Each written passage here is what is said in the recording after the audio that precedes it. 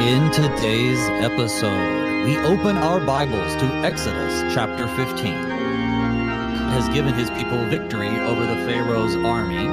Their bodies now lay buried under the waters of the Red Sea, through which Israel walked across on dry ground. The people have been through much. 400 years of slavery were ended by the hand of God in powerful and miraculous ways. The Israelites celebrate with song. But is it appropriate for them to dance on the graves of their enemies? Good morning. Today is Tuesday, November 29th, and you're listening to Thy Strong Word. This is the program where each weekday morning we explore the Holy Scriptures through which God bespeaks us righteous and nourishes our faith. I'm your host, Pastor Phil Boo of St. John Lutheran Church in Laverne, Minnesota. Before we begin, I'd like to thank our underwriter, the Lutheran Heritage Foundation. Learn more about their translating and publishing work at lhfmissions.org. Well, join me this morning to help us better understand Exodus 15 is my guest, the Reverend Sean Denzer.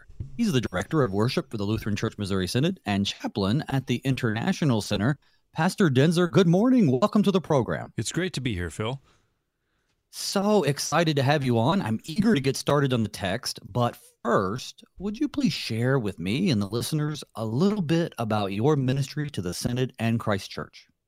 I'm fortunate to have kind of two positions. One, that I'm the chaplain for our employees here at Synod's headquarters building. Every day we have chapel. If you want to tune in and spy on us, you can watch us on our Facebook stream. But I help to organize and make sure that we get to hear the Word of God every day and be praying for the church and its work both here and all around the Synod as well as overseas with our international missionaries. And then I'm also the director of worship that works to put out worship resources for use in churches. So we're trying to serve and to coordinate pastors and church musicians to make sure that the word of Christ dwells richly in our congregations. Well, that's wonderful. Lots of hats, lots of good work going on. Then you shouldn't have any problem at all in starting our time off together with some prayer. In the name of the Father, and of the Son, and of the Holy Spirit. Amen. Heavenly Father, we thank you for the great victory that you have given us in Christ Jesus, in his death and resurrection for our salvation. As we remember his coming among us, and as we consider today your scriptures, give us the Holy Spirit that we may behold wondrous things out of your word. In Jesus' name we pray. Amen. So today we are in Exodus chapter 15, which is a fascinating text to me. Because in this passage, we have Moses and the people, of course, singing a song to Yahweh. They're gloriously singing their hearts out because they have been rescued, not just from slavery, but from the enemy that was on their tail as they drowned in the Red Sea, and the people got through unscathed. Before we dig into the text, which I'm going to take in three parts, Pastor, is there anything you want to say to sort of catch anybody up who hasn't been listening the past couple episodes, lay the foundation for what we're going to talk about? Well, this happens immediately following the Exodus, the Red Sea crossing. There's so many names for it. And it's been an action-packed section, obviously. But we have in view here this song that really is going to recap it very well for us. And it's going to bring back all of the, just kind of in the background, Pharaoh's hard-heartedness, his stubbornness, his arrogance, and the repeated refrain from the Lord to Moses that I'm going to get glory over him in the end. And so finally, he lets them go very begrudgingly on the heels of the angel of death's visit, which, by the way, the Lord, through propitiatory blood put on the doorposts, had spared his own people and redeemed them, bought them back from death, so that this people of Israel belongs to him, and he's going to take care of them now. So the Lord has worked mightily, dramatically, right? All the things that great movies used to be made about, right? That he would open up the way to cross with dry feet all the way through the Red Sea, and then also to boot, not just close it up so the enemies can't get to him, but close it up on top of the enemies so that they would never trouble Israel again. Fantastic summary, and it definitely catches us up. And we have here then them standing on the shores, and they're going to sing. Now, if it's okay with you, I'd like to take this in at least the song itself in two parts. So I'm going to read through verse 12, and then we'll pick up the second half after we discuss those first parts, because I think around verse 12 to 13, a little bit of shift happens in what they're singing about. Excellent. So we'll begin with 15, verse 1 from the ESV. Then Moses and the people of Israel sang this song to the Lord, saying, I will sing to the Lord, for he has triumphed gloriously. The horse and his rider he has thrown into the sea. The Lord is my strength and my song. He has become my salvation. This is my God, and I will praise him, my father's God, and I will exalt him. The Lord is a man of war. The Lord is his name. Pharaoh's chariots and his host he cast into the sea, and his chosen officers were sunk in the Red Sea. The floods covered them. They went down into the depths like a stone. Your right hand, O Lord, glorious in power. Your right hand, O Lord, shatters the enemy. In the greatness of your majesty, you overthrow your adversaries. You send out your fury. It consumes them like stubble. At the blast of your nostrils, the waters piled up. The floods stood up in a heap. The deeps congealed in the heart of the sea. The enemy said, I will pursue, I will overtake, I will divide the spoil. My desire shall have its fill of them. I will draw my sword, my hand shall destroy them. You blew with your wind, and the sea covered them. They sank like lead in the mighty waters. Who is like you, O Lord, among the gods? Who is like you, majestic in holiness, awesome in glorious deeds, doing wonders? You stretched out your right hand, the earth swallowed them. So pretty interesting songs for them to be singing. It does, as you said earlier, it sums up pretty much what has taken place. But there are some key nuggets in here where if we pay close attention, there's some dramatic things being said about God. Let's start at the beginning. Take us through it, beginning at the top. So we should see that Moses is the one who sings this song. Why is that significant? Moses, of course, is the leader. I guess you'd expect to take your cues from him. In a way, maybe you might think that he is the one who's gotten the victory. He had to hold out his staff. He led the people, told everybody how it's going to happen. So it'd be very easy, I suppose, to confuse him as the one who's gotten this victory. So in a way, this clarifies for everybody who has really won the day. It's the Lord who's done this. It's not Moses. Nobody should have that misconception. So he's serving in his office as a leader there of the people of Israel. But also, I think it's especially interesting that he's the one who sings it. He's the one who composes it.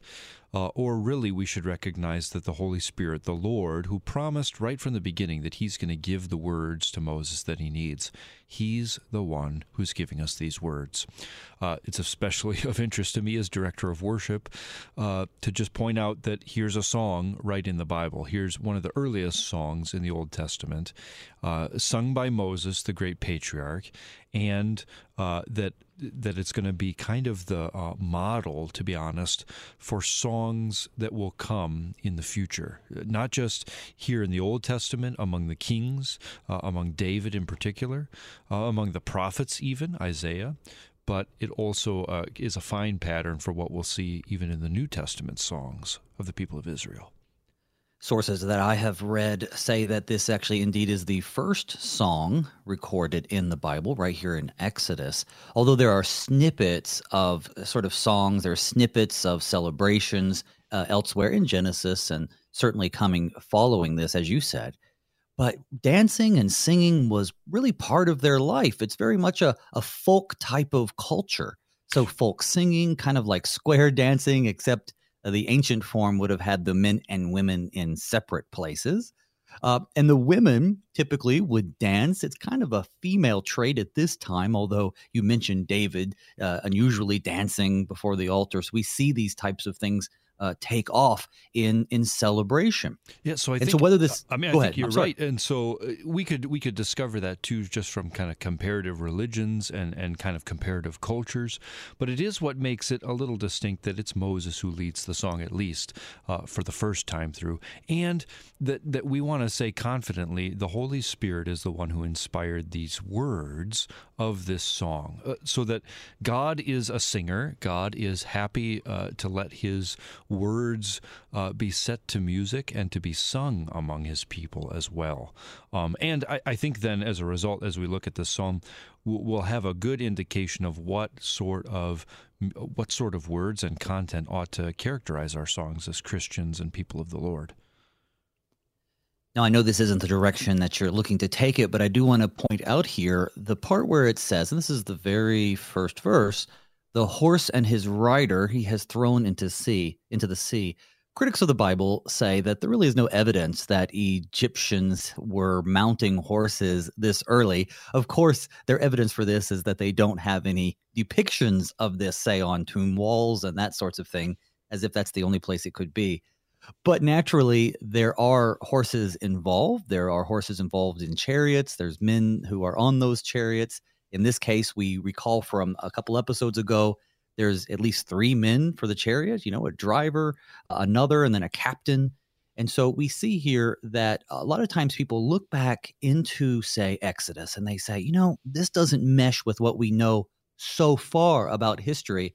And therefore, the Bible must be wrong, which I think is a fascinating thing to look at, because as we've gone through the history of Exodus, we've brought up time and again some of the critics' objections to what happens here. And then, of course, in a short amount of time, 100 years, 50 years, 20 years from now, somebody will dig up something and go, oh, yeah, well, I guess the Exodus was right, but we're going to bury that on page 10. So I just think it's fascinating how we see, even in the words of this song, insights into the Egyptian culture that we may not have elsewhere. Yeah, almost certainly. We know the chariots of Pharaoh were drawn up against them. We'll talk a little bit later about how important these chariots were to Pharaoh. But yeah, maybe they weren't riding on. Well, frankly, it's kind of similar to how we talk today. I would say that I, drove back from Grandma's house, and that's true for me. But my wife might say that too, even though I was the one who was driving at the time. To drive the car, you could say that even if you were just a passenger.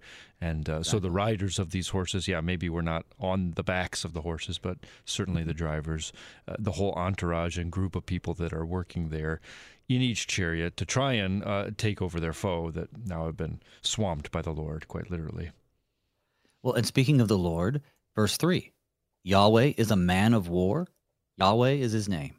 So God is a man of war, right? The God of peace and love is a man of war. Talk about that. It's a wonderful contrast, frankly, to the way the Egyptians had treated the Israelites. So in everything, we see Pharaoh trying to get the glory, trying to be very arrogant. This is portrayed in the movies, too, that, whatever I say happens, right?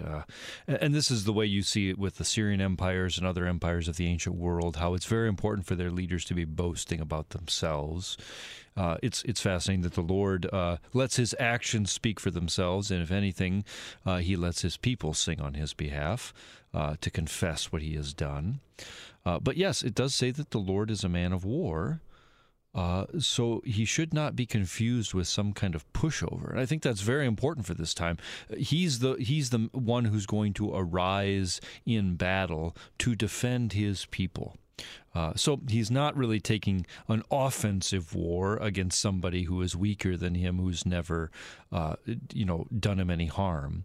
But he is definitely arising to rescue his people from their bondage, which is so illegitimate. Just think back to the beginning of Exodus, right? There arose a Pharaoh in Egypt who didn't remember the name of Joseph. That means who didn't remember how this nobody who was found in a prison had saved their people and saved all the nations around them too, brought glory in a sense to Egypt by rescuing them from that 7 years of famine. And in a moment, or at least that's the way Exodus makes it seem, right? Everything shifted. The politics turned. Suddenly, all of Israel is enslaved. And then you have the cycles of hardship with their brick building, right? So they've been sore abused for a long time. And here the Lord arises to defend his people, to rescue them, and to put the arrogant in their place. And we see this elsewhere in the scriptures. It's not as though suddenly God, out of character, is a so-called man of war. This is a description of the just God who does not let evil behavior go unpunished. And I think it speaks a lot to the way that we've domesticated God in our day and age today. People think of Christ, people think of even the triune God as sort of a pocket superhero, somebody you call upon when you need something, but otherwise you ignore, someone for whom you don't need to have any fear of. We explain fear away. Oh, it just means to honor or respect. And we don't remember, I think, the justice side of God, the God who's the man of war, the Lord who's strong and mighty, the Lord who's mighty in battle, as the psalm says. Well said. In a way, I mean, not to disagree with you, but in some ways, I think we see a shift back to this in our times. People are recognizing that to be for something might mean you have to be against everything that opposes it or that would prevent it. In part, that sadly is why our culture and people are maybe more divided than we've ever been. It doesn't have to be so blindly and out of pure emotion that this should happen, but it is important to realize that if you stand for something, there are things that oppose that also must be stood against. Or if you've been attacked, if your people have been abused, to let that abuse continue is not all right. So that's really what we see in this particular case, and even in other cases where the Lord seems to be going on the offensive. We see that it's not without some kind of wrong to begin with, or something that needs correcting, something that is worth being opposed. Certainly, the Lord is righteous in all the things that he does, and that's something we must remember. And I agree with you. It seems to people who are taking offense to the Lord and his people, I should say, being decisive about what we believe and decisive about what's right and wrong, are those who don't believe in him at all, and yet want to assign attributes to him so that they can, crush our faith. Well, you believe in a God of peace. That means that you can't ever disagree with us. You believe in a God of love. That means you must accept all things. And that's not the image that God gives us of himself throughout the scriptures. So verse 4, Pharaoh's chariots and his host he cast into the sea. His chosen officers were sunk in the Red Sea. When I think of the chosen officers, those are those captains for the chariots that we talked about not too long ago. So all the people that Pharaoh sent, they're gone. They're in the depths of the sea. I think it's interesting. So we took the time to say the Lord's a man of war. You've seen that for yourselves, whoever's watching. And the Lord is his name. That sounds very awkward in English, like Lord is just a title, right? We know it's a stand-in for actually saying Yahweh, because the people of Israel didn't want to say that out loud, and so it's kind of come into our English translations that way. But it's important to remember us that Lord is the proper name. If you see Lord in capitals in your Bible, that is a particular name. Nobody calls the other gods the Lord unless they're engaging in some kind of syncretism, like we'll see eventually with the golden calf. So the Lord has a name. Pharaoh, he's just talked about his big title, and that's right there with how he's cast into the sea, all his people, right? His chosen officers, these are the choice ones, this is the cream of the crop. These are the elite guardsmen, right? Royal Guard. We don't have any of their names because they perished that day. So all of this has to be set against the background of Pharaoh's arrogance, Pharaoh's self-centeredness, and his confidence, which now has been just unseated in a moment, not by Moses, not by the children of Israel rising up and rebelling and setting things right themselves, but by the Lord's miraculous overthrowing. Well, it wasn't very long ago in time, contemporary to this text, that Pharaoh is talking to Moses. He's talking to Moses, and he says, who is your God, right? Who is Yahweh?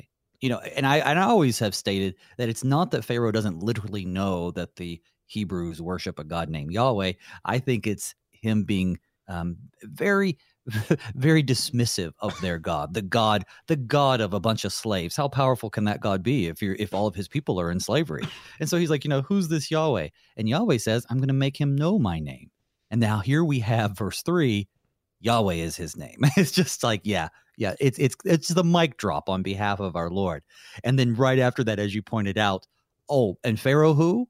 You're right. Chosen officers who? Yeah, exactly. I mean, maybe I'm reading too much into it, but that's how I see it, and I like it that way.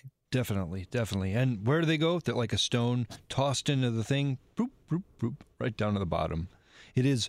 In taking the moment to describe that, it may seem like an unnecessary detail, but remember, this is in the context of a song. It's an extended poem. This is a mini epic, if you wanted to compare it to the Greek writings or something, and it is trying to be dismissive of what was so powerful and amazing.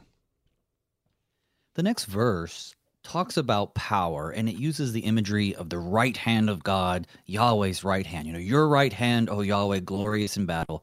Your right hand, Yahweh, O Yahweh, shatters the enemy. What do you see in that? So we see throughout the Scriptures, Old and New Testament, right hand is pointed out.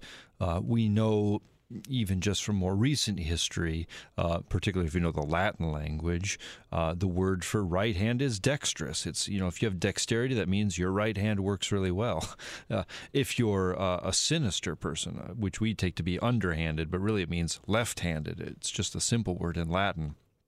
But the indication that the left hand is not an honorable hand, of course, that's not something that we discriminate against people for today.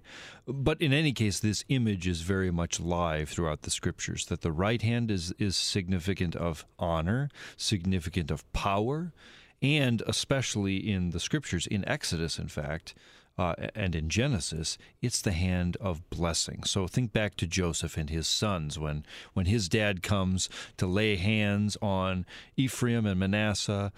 He switches the hands, right? And Joseph is upset by that. Why? Well, because the right hand is the one that gives the blessings. We still see this usually with pastors today, that they always give the blessing with their right hand, whether they're left-handed or not, because it's simply symbolic of this honor, this power that is, with God, in God's case, there to bless and preserve his people. Now, there's something much more important to realize about this. It is also connected with the Son of Man, the Christ, the Messiah who is to come. So we see that even in Psalm 110, right? The Lord said to my Lord, sit thou at my right hand until I make your enemies your footstool. And all throughout the Scriptures that's repeated, that the Lord is at the right hand of God's majesty, that Christ Jesus is the right-hand man of God, whom the Lord has made strong for himself. That's from Psalm 80. So we should see, whenever we hear right hand, especially in the Psalter or in the songs like this one, we should have Jesus Christ in mind.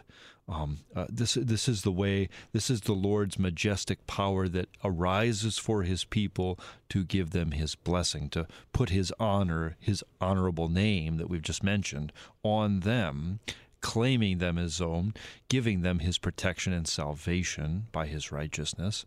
And all of this is what is finally realized, or maybe we should just say brought to light clearly in Christ Jesus, his death, his incarnation, and now at work for the good of his church at all times. He sits at the right hand of the Lord's majesty, ruling the church, present with her by his majestic power. When you speak of majestic power in verse 7, the greatness of your majesty, by that you will overthrow your adversaries. You send out your fury, it consumes them like stubble. Again, it's this counterintuitive way to think about God in the modern age. It's not just that he lifts us up and lifts up those who put their faith, hope, and trust in him. It's that he actually conquers adversaries. And in the Lutheran Church, right, we talk about sin, death, and the devil almost to the point of cliche, although it's still very appropriate. But there are many who look at Christ or look at God and they say, well, this is someone for my benefit. This is someone that will give me health, wealth, and prosperity. It's more about what he gives than what he conquers. And yet here we have in this song, it's focusing on his victory over adversaries. And that's where they connect that majesty, which would have connected to their culture maybe a little more than we do. For instance, in our culture, to go and conquer an enemy is not something that we would do today. It would be out of fashion. It's what Putin's trying to do in Ukraine, and people are all against it, regardless of your politics about it. People look at it and go, oh, that's just not done today. But back then it was. So there's that connection. But there are enemies to be conquered, ones that we cannot conquer. And we must rely on the Lord for those victories. Yeah, I really think what you said is important. We live at the time where the Lord's final victory has really been won, in a sense. This is what the death of Jesus accomplishes, right? Satan falls from heaven like lightning. So much of Revelation that is sometimes misunderstood to be way off in the future in some great battle that's yet to come really has been done by what Jesus has accomplished through his death and his resurrection. Satan's power is taken away. His time is short. He's cast down to earth, but he's just a raging fool whose judgment has already been declared, and we're just waiting for it all to be revealed at the last day. So, it's easy to kind of forget the battle. I don't think it's easy for a Christian to forget the battle, given that we know there are so many enemies, like as you mentioned, the devil and the world and our sinful flesh. And then it takes its form in so many places where, all of a sudden we see that the devil is at work in us, right? That's what it means that our sinful flesh has become an enemy to us. It means that even though the Lord has died for all people, they are somehow, from time to time, or maybe entirely, enlisted in the devil's service. Our battle then is not against flesh and blood as it once was, that we need to slay our enemies with a sword, but it is a battle that can only be won by the Lord, as it always was, now by His Holy Spirit, by the Word of God that cuts to the heart, cuts to the division of bone and marrow, and that can save. And I think what you said just a little bit before that is important, that the wrath of God is real. And Jesus, who we think of so often as the Prince of Peace and as a very loving character, a good shepherd, we're seeing this here at Advent and just recently at the end of the last church year. When we hear from Jesus' own mouth, nobody else, about the wrath of God. We hear from John the Baptist that the axe is laid at the root. The Lord, who's greater than him, that's Jesus Christ, is coming to thresh out the wheat and burn up the chaff. That's exactly the image that's used here, right? The stubble is like, really dry, short, close together grass, and if you light a fire, it's just going to go right through the whole field. That's the image here. That's how strong the Lord's, or to say, it makes even powerful enemies like Pharaoh, this greatest nation in the world, as if it's just stubble before him. Interesting. Kind of a mixed metaphor, I got to say. I thought we were talking about water. I thought we were talking about the Red Sea. So why fire all of a sudden?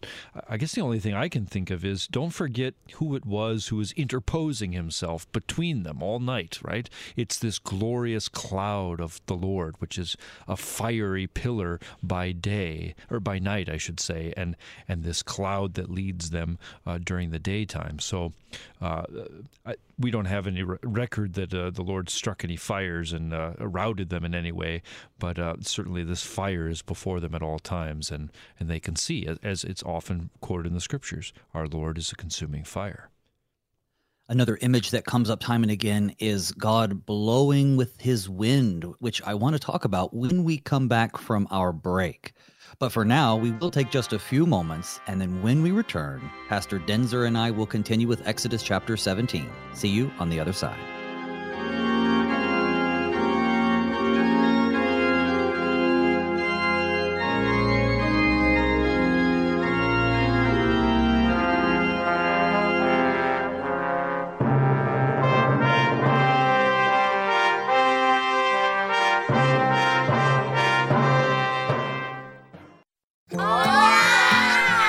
These are the voices of young Lutherans in Mexico City, children who are excited to learn more about their Savior, Jesus. But they need our help because Good Lutheran books for kids in the Spanish language are in short supply in Mexico. To learn how you can help tell Spanish-speaking kids everywhere about Jesus in a language they can understand, go to the Lutheran Heritage Foundation website at lhfmissions.org/Juan 316.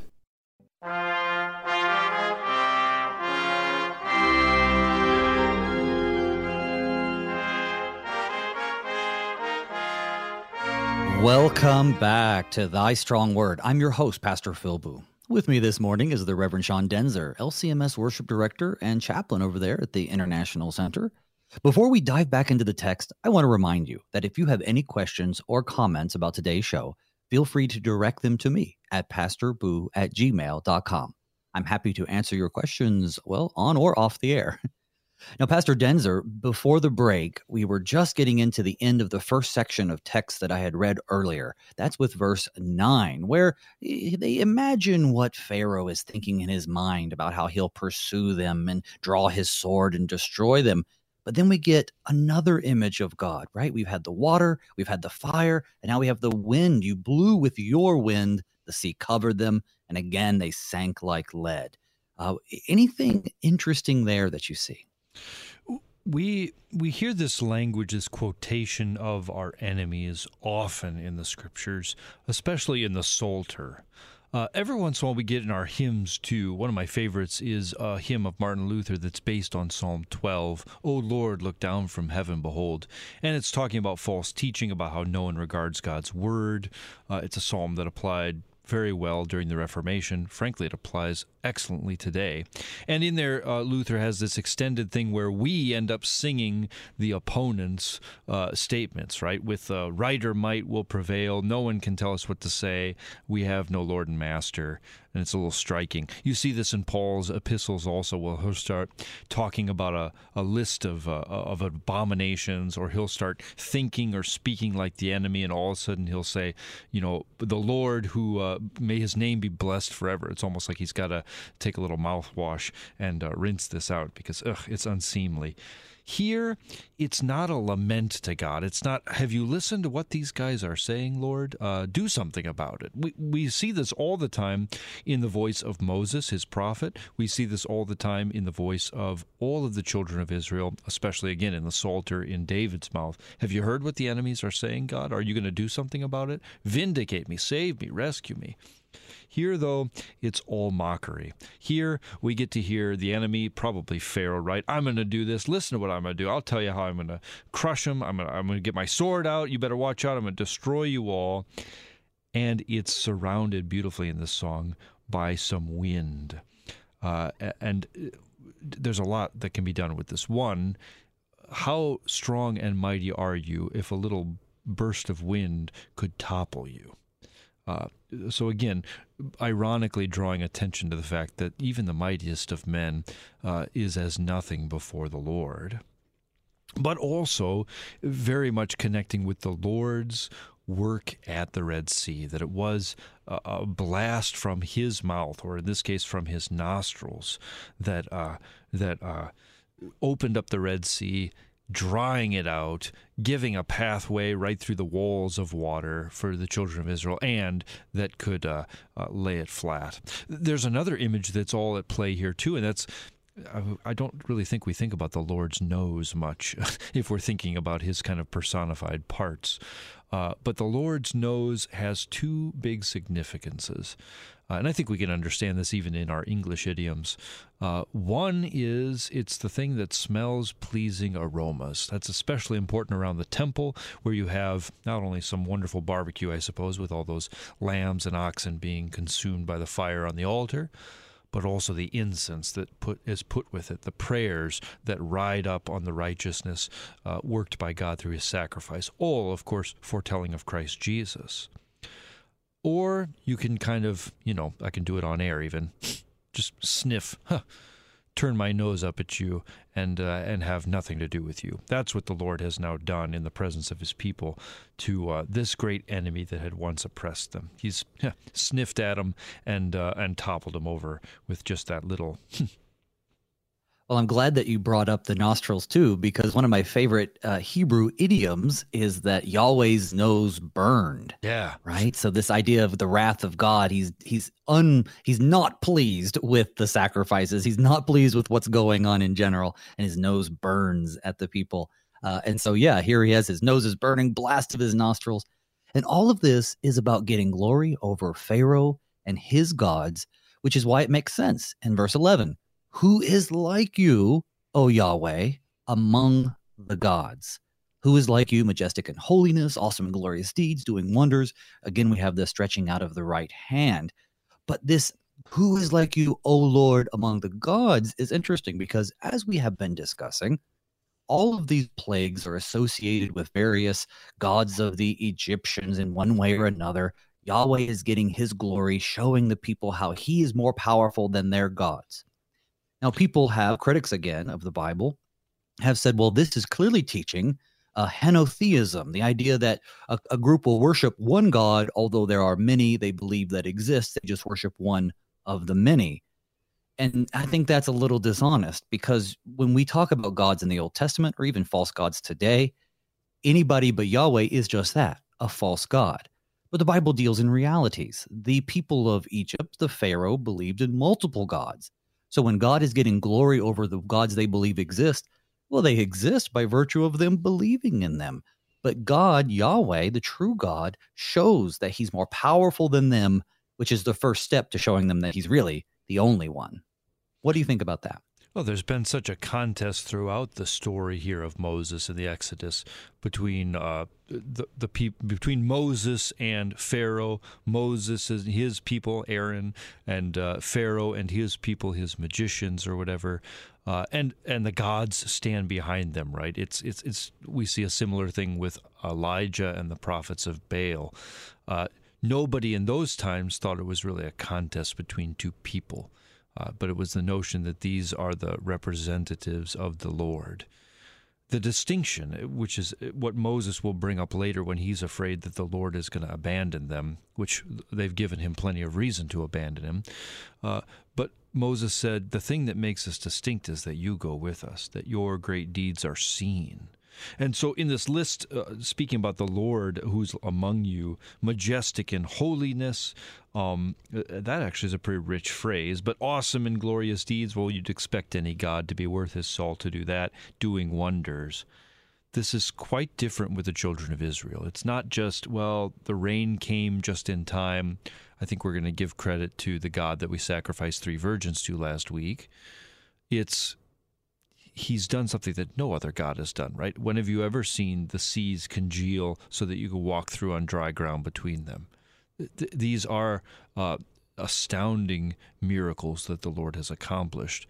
Yes, not imitated in our day, and of course not able to be imitated by magicians or sorcery or any other things that we could come up technologically, right? The Lord has done something unique, and that is what makes him continually unique through kind of the whole cycle of the children of Israel on their way to the promised land. They always are repeating and saying to everybody, remember those mighty works. Think of the dark deeds that were done in the days of old. Tell them to your children. Let them remember what has gone on. They are witnesses to the Lord's very real power, not just imagined, not just assigned to the carved idols that we've done, but they really can't accomplish anything. This is miraculous. That's right. In Egypt, the people had to take the priest's word for it and the Pharaoh's word for it, that the gods were active. But as you point out here, and as it says in Psalm 77:14, you are the God who works wonders. You've made known your might among the peoples, right? You're the God who actually does something, who actually can do something, that we don't have to have this suspension of disbelief in our mind, right? The Nile is rising. Okay, we're attributing this to this particular God. Therefore, he's the one who's accomplished this. But in this case, God, as you said, follows him and actually shows him that he's powerful. I'd like to get the rest of the song in all the way through verse 21, starting with verse 13. Here we go. You have led in your steadfast love the people whom you've redeemed. You have guided them by your strength to your holy abode. The peoples have heard, they tremble. Pangs have seized the inhabitants of Philistia. Now are the chiefs of Edom dismayed. Trembling seizes the leaders of Moab. All the inhabitants of Canaan have melted away. Terror and dread fall upon them because of the greatness of your arm. They are still as a stone. Till your people, O Lord, pass by, till the people pass by whom you have purchased. You will bring them in and plant them on your own mountain, the place, O Lord, which you have made for your abode, the sanctuary, O Lord, which your hands have established. The Lord will reign forever and ever. For when the horses of Pharaoh and his chariots and his horsemen went into the sea, the Lord brought back the waters of the sea upon them, But the people of Israel walked on dry ground in the midst of the sea. Then Miriam, the prophetess, the sister of Aaron, took a tambourine in her hand, and all the women went out after her with tambourines and dancing. And Miriam sang to them, "Sing to the Lord, for he has triumphed gloriously. The horse and his rider he has thrown into the sea." Well, Miriam's song is a lot shorter than Moses's. We'll get to it in a minute. But back to the top, we see chesed, right? Steadfast love. So we've been talking about the wrath of God, but he acknowledges that the steadfast love of God is present. And then he talks about how he's going to continue to protect them as they travel through foreign lands. Take us away from 13. This is a very rich verse in particular, and it leads then into kind of the future story that is to come. But you're right, to identify this steadfast love, this mercy, loving kindness, it's translated in many ways. But this is the love of God that acts for his people, that is jealous for them, as he says elsewhere, and that will arise. Why is he a man of war? Or why does he care about his people? Or why does he rescue them? Or why does he want to have his nostrils be pleased with sacrifice that has redeemed them? Or why does he become incarnate of the Virgin Mary so that he can redeem his people by his death? It's all because of his great love for them that he does this. So that's behind all of this, Moses says. And he now distinguishes these people as the redeemed ones, a very rich word. So they're bought back from something. They've been bought back out of slavery, redeemed from slavery. That's one point that's very clear in their minds. But redemption always involves blood. We've seen that with the Passover, that the Lord, by the blood of those lambs, has redeemed his people. I hope you're beginning to see how much this is a foreshadowing and a pointing to Christ's redemption of the whole world by his blood. So it's a purchasing and a winning back of his people. And we see this elsewhere, too. We will later when they talk about the rules, the laws of the firstborn, that all of the firstborn of Israel are to be considered redeemed.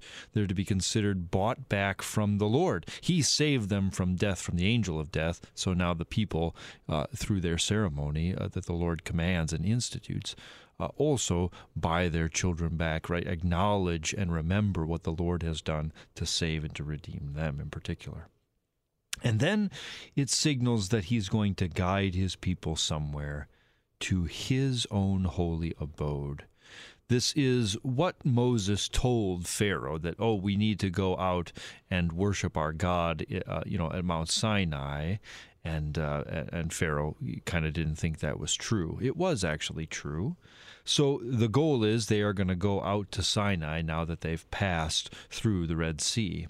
But already we're hinting at, no, there is somewhere even more deeply that they want to reside. The thing that makes it a place worth going, a holy place, is the fact that the Lord is present there and wants his people with him. That's going to be not only at Mount Sinai for a while, it's going to be not only traveling in the tabernacle, but it's going to be ultimately there as they enter into the promised land. And then it's going to be transformed miraculously and gloriously when Christ Jesus himself comes, when he seeks worshipers in spirit and truth, not at any temple made by human hands, but at him, the temple made without hands, the holy abode where he dwells with man, as Isaiah foretells, as Christ speaks about, as the apostles proclaim. Christ's activity in saving us from our sins and redeeming us and preparing a home for us are all intertwined here, as you pointed out. Some words that stand out to me as we look through how they're singing about how they'll be protected as they pass by. We see in verse 16, till your people, O Yahweh, pass by, till the people pass by whom you have purchased. So we see here that language of purchase, of redemption. I read in one source that they said, no, we shouldn't consider this an economic transaction. It's not the purchase of a nation, it's the creation of a nation. I think that's being a little too, sensitive about the slavery aspect in terms of an economic transaction. What we see here is God redeeming his people, which points forward to that ultimate redemption, as you pointed out. Definitely. And I know we don't always like to focus on these names of places we may not quite know where they are, but it is worth noting that Philistia, Edom, Moab, these are characters we heard about in Genesis. We shouldn't have forgotten them. And Canaan, finally, those are the people who occupy the promised land that the Lord said, this is where you're going to go. This is the place that they're heading. It's going to take a longer detour, as you are aware, in Exodus. But roughly, these are the order that they actually conquer them. You see, as we'll get farther in Exodus, that some of them try to fight them, and that doesn't go very well. Some of them try to stand by the side and say, okay, we'll let you pass through. Others try to see if they can entrap them or put a curse on them, and none of these things will work. But you see that others are watching, that they're seized with fear. And I think this is especially important to recognize. Why would they be seized with fear? Well, the Lord, the God, if you want to use it generically, that goes with these Israelites is unlike any other God they've seen. We all have idols in our towns, but none of our idols dry up the sea and then crush the enemies with it, right? No one does wonders like these. And Moses will recall this kind of audience of the nations when he's later standing in the breach for the people of Israel when the Lord's wrath is burning against them, and the Lord says, "Well, let's wipe them out and start over with you, Moses." And Moses does. He does what a mediator is supposed to do. He stands in the breach there between the wrath of God and the people that he is going to save. And he says, no, remember what you've done. And what would Egypt say if you brought us out to destruction? And what would all the nations say if they saw that this is the end of your people? So everybody is watching. They've noticed this. And they're not going to be able to stand against this Lord. The singing has been going on so far, singing not only in rejoicing, but also probably as a mnemonic means of passing down this story. I still remember from 7th grade science class, where all the elements go from the Mendeleev song. So this idea of passing down information through song is pretty common. But when we get to verse 19, we have a little bit of a summary. And then verse 20, Miriam the prophetess. First time we hear about her. The sister of Aaron takes a tambourine or a little hand drum in her hand. She, with a bunch of ladies, go and they dance and they sing sort of a chorus, either a shorter song or a chorus to the song that's been sung. Tell us a little bit about prophetesses, right? Because this is not something that we encounter in our worship today, not in a title sense. And we haven't heard of the sister of Aaron really yet, unless this is also the sister of Moses who saved him from the Nile, went and fished him out on behalf of the Pharaoh's daughter. But I don't know. Tell us a little bit about what's going on here.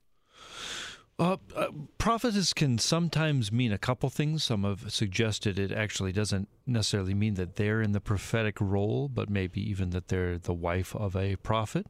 But I think maybe a more simple way is to understand that the word prophecy in the scriptures means to speak God's word.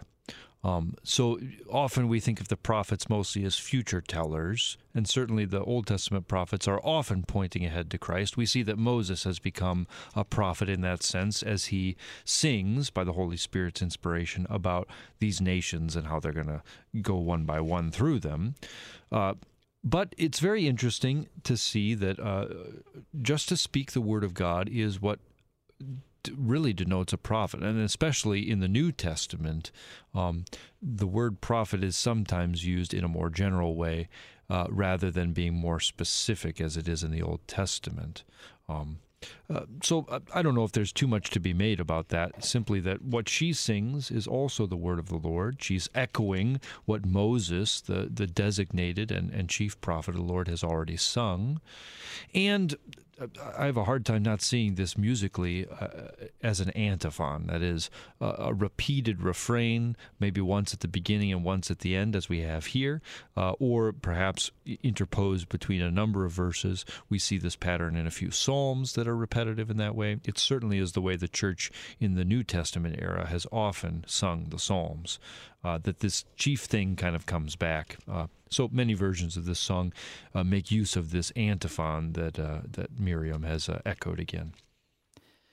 So one of the church bodies in which I was associated with as I grew up was what they call a repristination church body, one that didn't believe in musical instrumentation, didn't believe in any sort of singing that wasn't a cappella, didn't believe any imagery. The goal was to go back to the first century type of worship, etc. We still have some of those debates within our own church bodies today.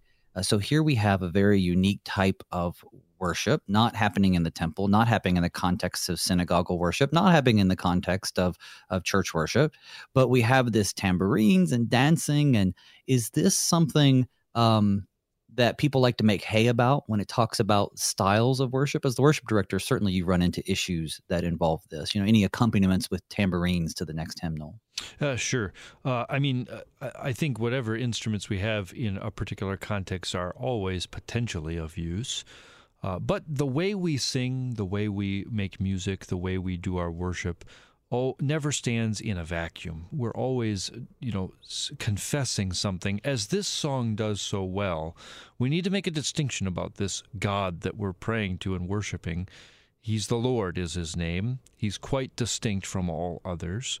And so we're going to let our worship reflect that. I think so much of this, as you mentioned at the beginning, the fact that Moses, the man, is the one singing, certainly would dismiss any idea that this is just women's work or off on the side, as many of the pagan cultures would have been familiar with, that the Holy Spirit is inspiring this song to the Lord and his people is essential to see. And that the content is emphasizing the Lord's unique work. These are all characteristics of our worship today, frankly, that it is the Word of God that directs it, as Paul says in Colossians 3, that it is the Word of Christ that is to dwell richly in these songs and hymns and spiritual songs, which, parsing those three out is pretty difficult, but at the very least we know that the Holy Spirit ought to be involved in the spiritual songs, and we know he is at work in the Word of God, in the Scriptures that he has inspired. So, I suppose there's not a whole lot to say that tambourines are off limits. Dancing, I think, may be a little more difficult because of associations that we have in our world, and real wisdom is needed for that, whether it's always of profit. I have to go back to what Paul says, right? All things are possible, true, but not all things are profitable. And so that's often what has led the church for, at least about 2,000 years, not to do a whole lot of dancing. Now, we'll have to cover the rest of this chapter tomorrow with my next guest, verses 22 through the rest, which is the bitter water made sweet, because we just have a few minutes left in the program. But I want to give you those minutes, brother, to share anything else, summarize, or make a final point before we go. This first song is really important for the rest of the Scriptures. It's really important for the life of singing in the church, certainly as the Scriptures themselves will show us.